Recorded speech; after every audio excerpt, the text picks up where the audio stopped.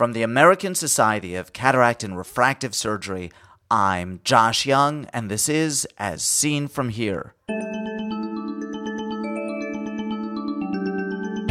On today's podcast, Floppy Eyelid Syndrome, the solution. The full thickness wedge excision should come with a major health warning, and it's probably best to avoid this procedure where possible. First this. I had the opportunity to speak with Jay McDonald, the editor of ASCRS's Internet Forums, about membership in the American Society of Cataract and Refractive Surgery. The benefits of membership will have an immediate and tangible influence on your own practice. Stay tuned at the end of this podcast to find out how.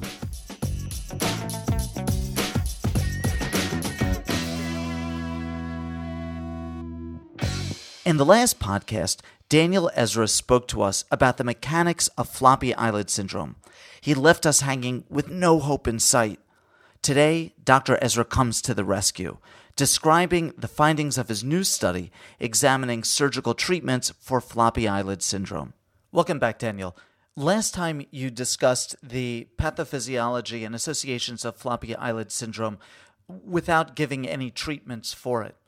Let me start out the discussion of floppy eyelid syndrome treatment by asking you what non-surgical treatments have been proposed for this condition.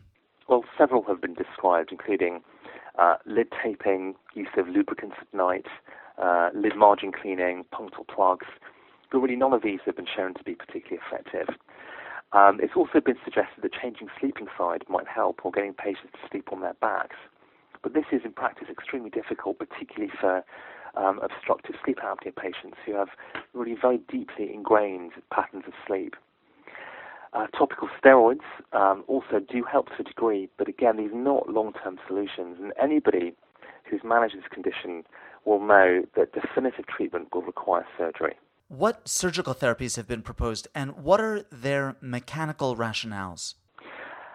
Well, several surgical approaches have been described, and the rationale has simply been to tighten the upper lid and prevent eversion.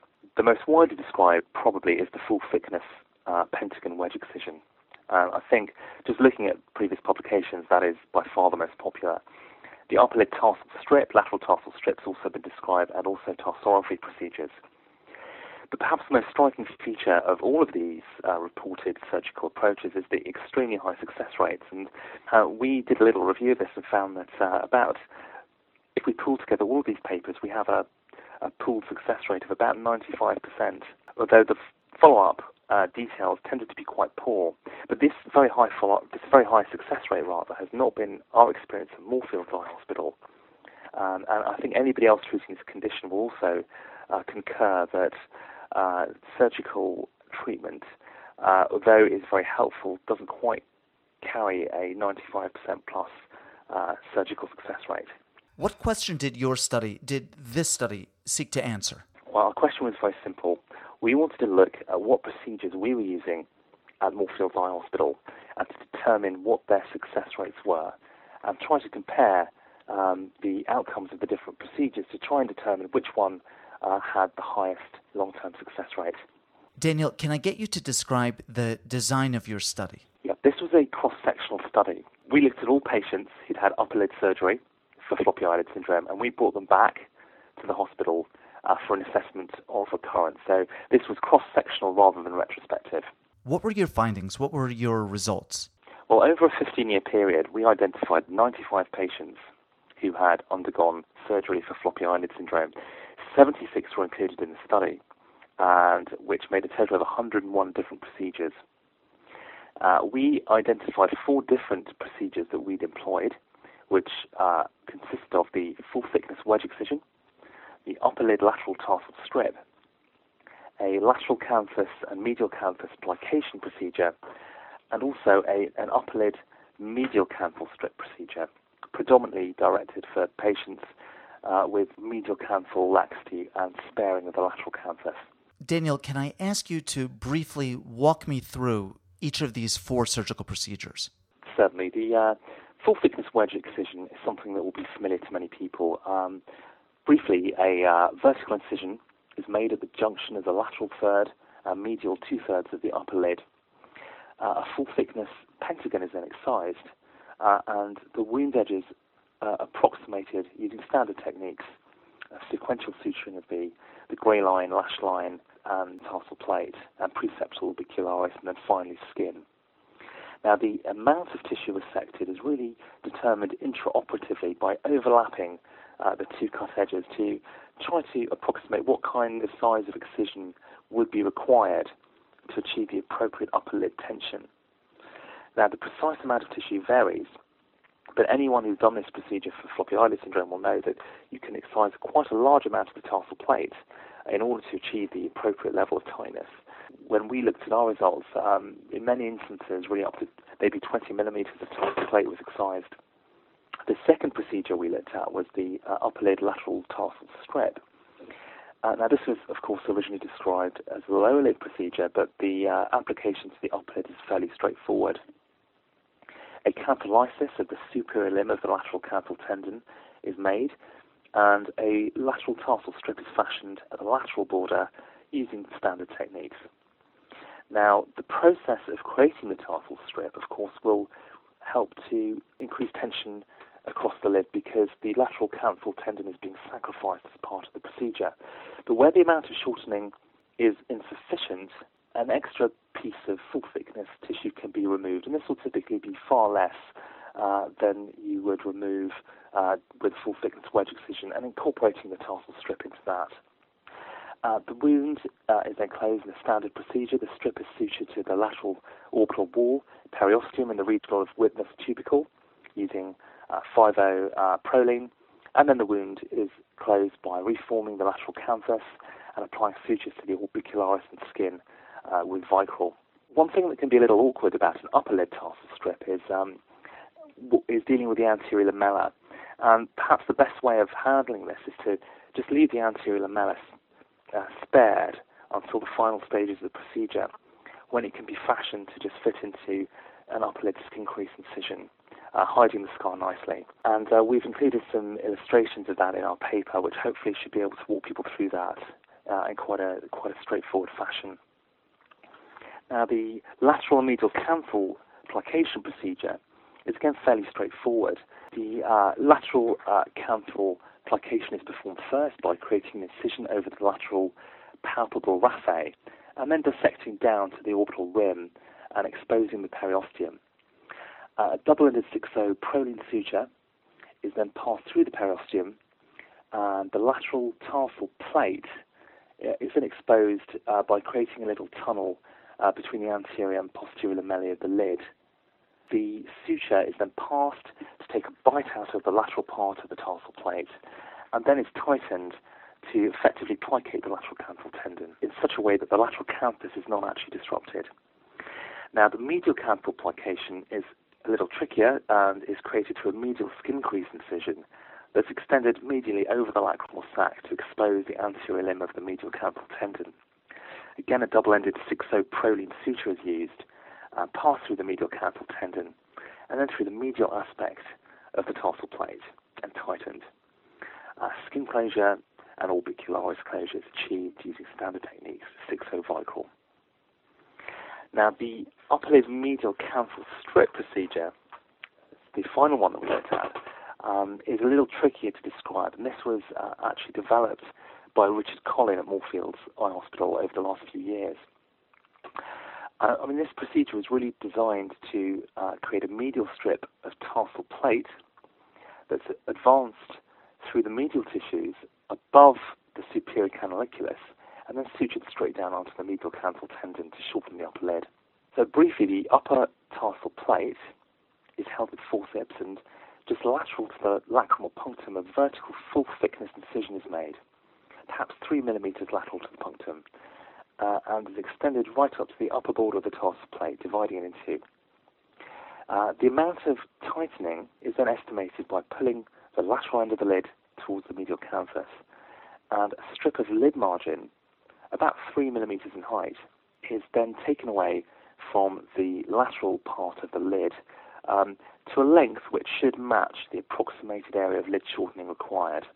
The anterior lamella of this area is then resected in a pentagonal shape while preserving the remaining tarsal plate underneath. A probe is then placed in the canaliculus, and the anterior and posterior lamellae of the medial lid remnants are divided. A skin crease incision is then extended over the medial canthal tendon to expose the anterior limb, and the medial tarsal strip, which has been created, will then be advanced into this space, which has been created by that horizontal incision. The apex of the strip is then sutured onto the medial canthal tendon with 5-0 absorbable suture, and the edges of the lateral tarsal plate are then sutured to the medial tarsal plate remnant with 6-0 vicryl. The skin crease incision and the pentagonal defect are then closed in a standard fashion with 6-0 vicryl. And again, this is a tricky procedure. It's difficult to describe, but we have included a series of illustrative steps which hopefully should make this a little easier to understand. Now, the proof of the pudding is in the longevity of the repair. Which of these procedures provided the most durable benefit, and why do you think that was the case?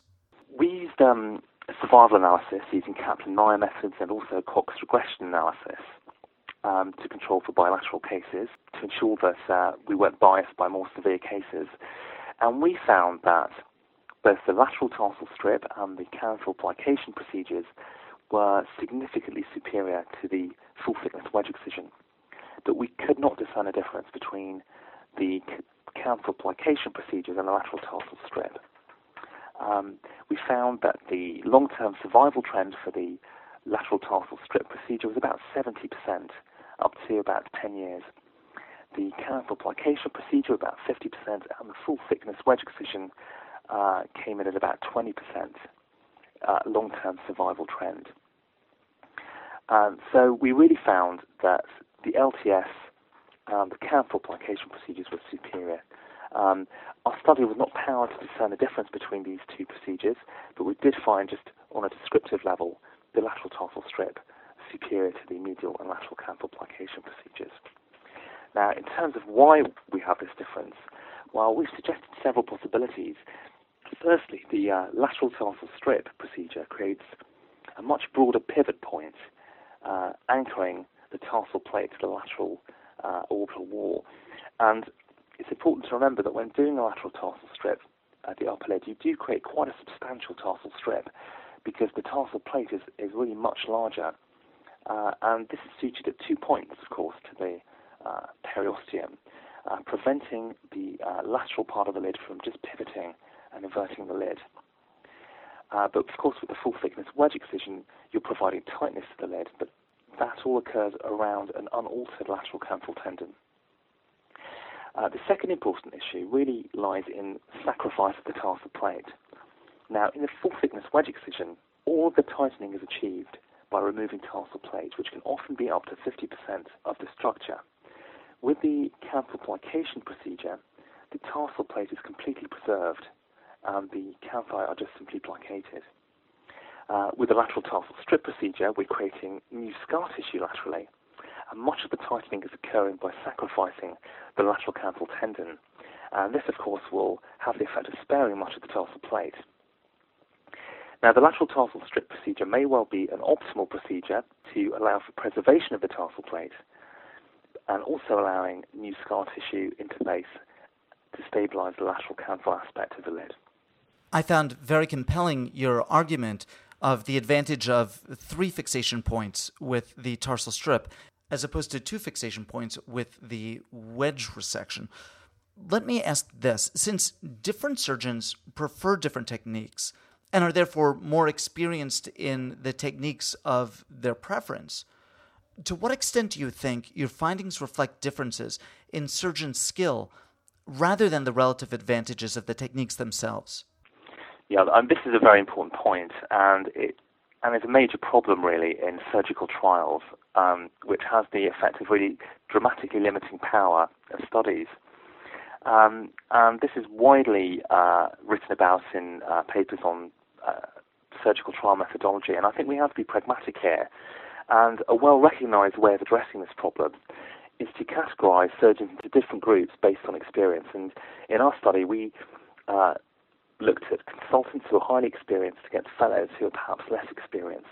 And we found that stratifying on these grounds did not affect the outcomes of surgery at all. So this is a problem with looking at surgical outcomes, but perhaps one of the most pragmatic ways of dealing with this, which is widely described, is to stratify according to different levels of experience and making comparisons, and we did not find that this affected the outcome.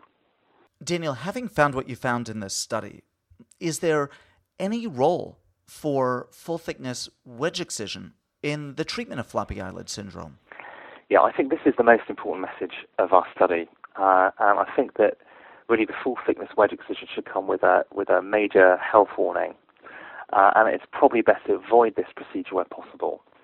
We also did a sub-analysis in our paper. We looked at some full-thickness wedge excisions which also had medial and lateral canthal plication procedures. And we found that they performed just as badly as the full-thickness wedge excision alone, indicating that probably taking out a pentagon is a single most important factor in determining recurrence in combined surgery. So I think it is something that we need to avoid because it does critically weaken the tarsal plate. And one other aspect of this may lie in increasing the strain across the upper lid, because we do get this hyperelasticity in floppy eyelid syndrome. And I mean, if we just think about a spring, for example, which you might stretch to a given deformation, and then cut it in half and stretch it again, the strain across that spring will be considerably more than in an uncut tissue. So let's remember that the tarsal plate is there to stress shield the upper lid, and by decreasing its size dramatically, we are going to increase the strain and the forces acting across that structure, and that's probably something that we want to avoid. I'm not an oculoplastic surgeon, but it seems to me that the upper lid lateral tarsal strip is less technically challenging than the alternatives. Why do anything else? That's a very good point. I'd just firstly like to say that many surgeons will shy away from performing an upper lid lateral tarsal strip when they're perfectly competent performing a lower lid lateral tarsal strip. It really is just the same, and I think people should be encouraged to actually go ahead and do the procedure. And this probably should be the procedure of choice, but I think when you're dealing with floppy eyelid patients with predominantly medial canthal laxity, I think we do need to address that medial canthus. And that can be done either by the plication procedure described or by the medial tarsal strip procedure. And I think when faced with a case like that, I think if the surgeon's not confident addressing that medial canthus, then I think they should probably refer the patient on. Daniel, how do you know that the laxity is medial as opposed to lateral, or nasal as opposed to temporal? Yeah, I think just by simply putting traction on the upper lid laterally and medially, you can get a good feel for that. I have to say it's unusual that patients have predominantly medial laxity, but there are those that do, and I think it's important to spot that, because if you're going to do a lateral tarsal strip procedure on a patient with predominantly medial canthal laxity, then you're going to run into trouble unless you address that medial canthus. Daniel, when a floppy eyelid syndrome comes into your practice, what do you do? Well, the first thing is to really try and assess the patient as a whole. Importantly, look for symptoms of obstructive sleep apnea, and if undiagnosed, refer on to a sleep physician. Patients should be asked about their daytime arousal, whether they get sleepy, and there are various ways of doing this. There's something called the Epworth Daytime Somnolence Score, which is readily available over the internet, which is a very good way of screening for obstructive sleep apnea. And I think if there are any concerns, they should be referred on, because sleep apnea isn't just about problems with arousal during the day, but it's also widely been shown to confer serious medical risks, such as cardiac and cerebrovascular problems. So it needs to be spotted, if not diagnosed, and managed appropriately. Secondly, we also need to think about visual problems in these patients, and it's very easy to put down any problems with their vision to ocular surface abnormalities, which many of these patients will have. But I think a keratoconus assessment needs to be made.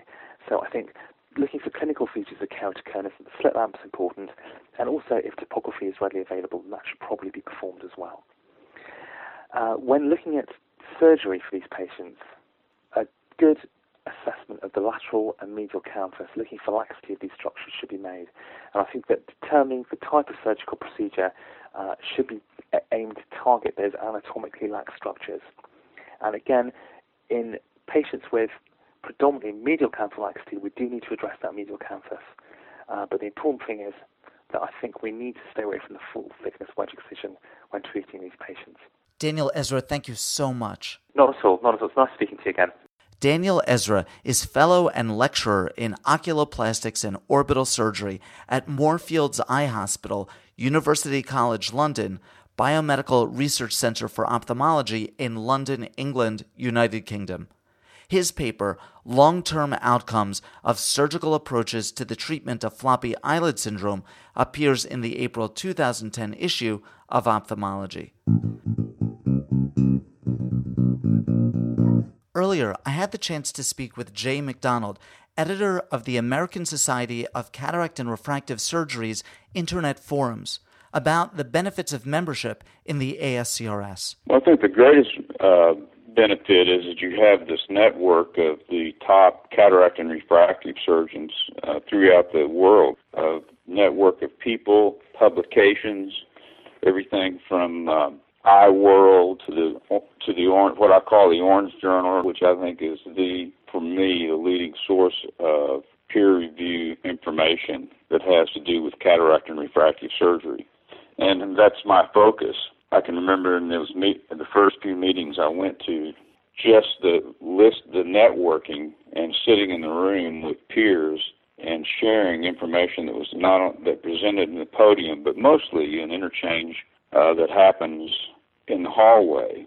And I would say that the ASCRS is where the platform of friendships that I made in collegiality of being able to share not just hot scientific topics, but a lot of practice management tips, sharing information about electronic medical records, how to interview employees.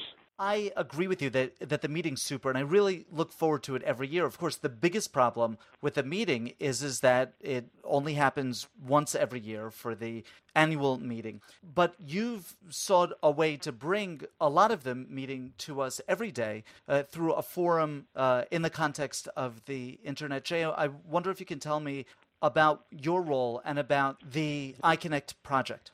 I immediately became a contributor and a person that asked questions, shared information, thoughts, philosophies, and approaches to surgical cases. I was asked by Priscilla Arnold when she was president if I would mind just sort of moderating and editor is what I'm called, but I'm not sure that's what I nothing is ever edited that's put on there. It's a completely open forum. I've never edited something that someone has posted. What I have done over the years, I think, is formulating a direction for conversations and threads.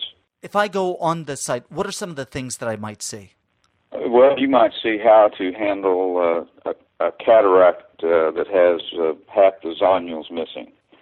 Or how would you handle someone who has a corneal injury, and how would you estimate what power lens?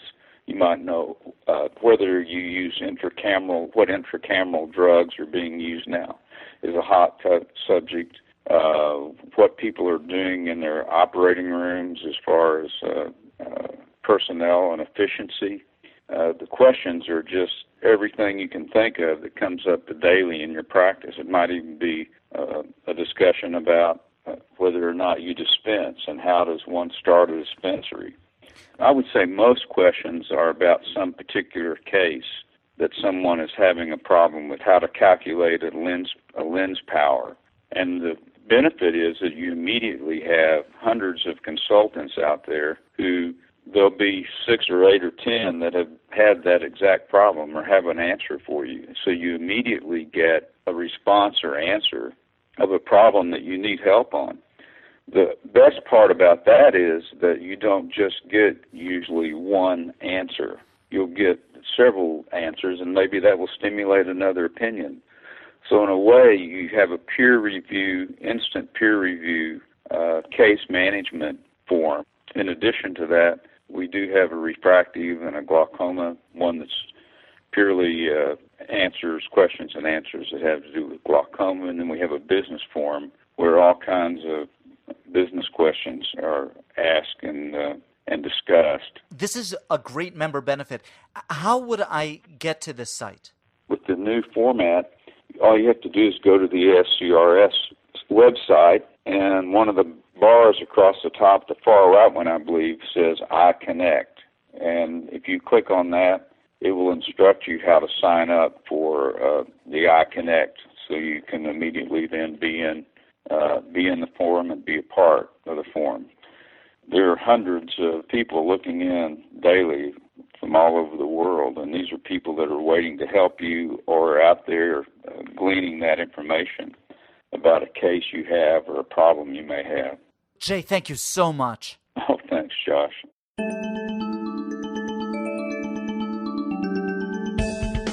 Ask questions of Dr. Ezra or any of our previous guests, or make a comment about any of the topics we've discussed. These interviews are meant to be the start of a conversation in which you participate.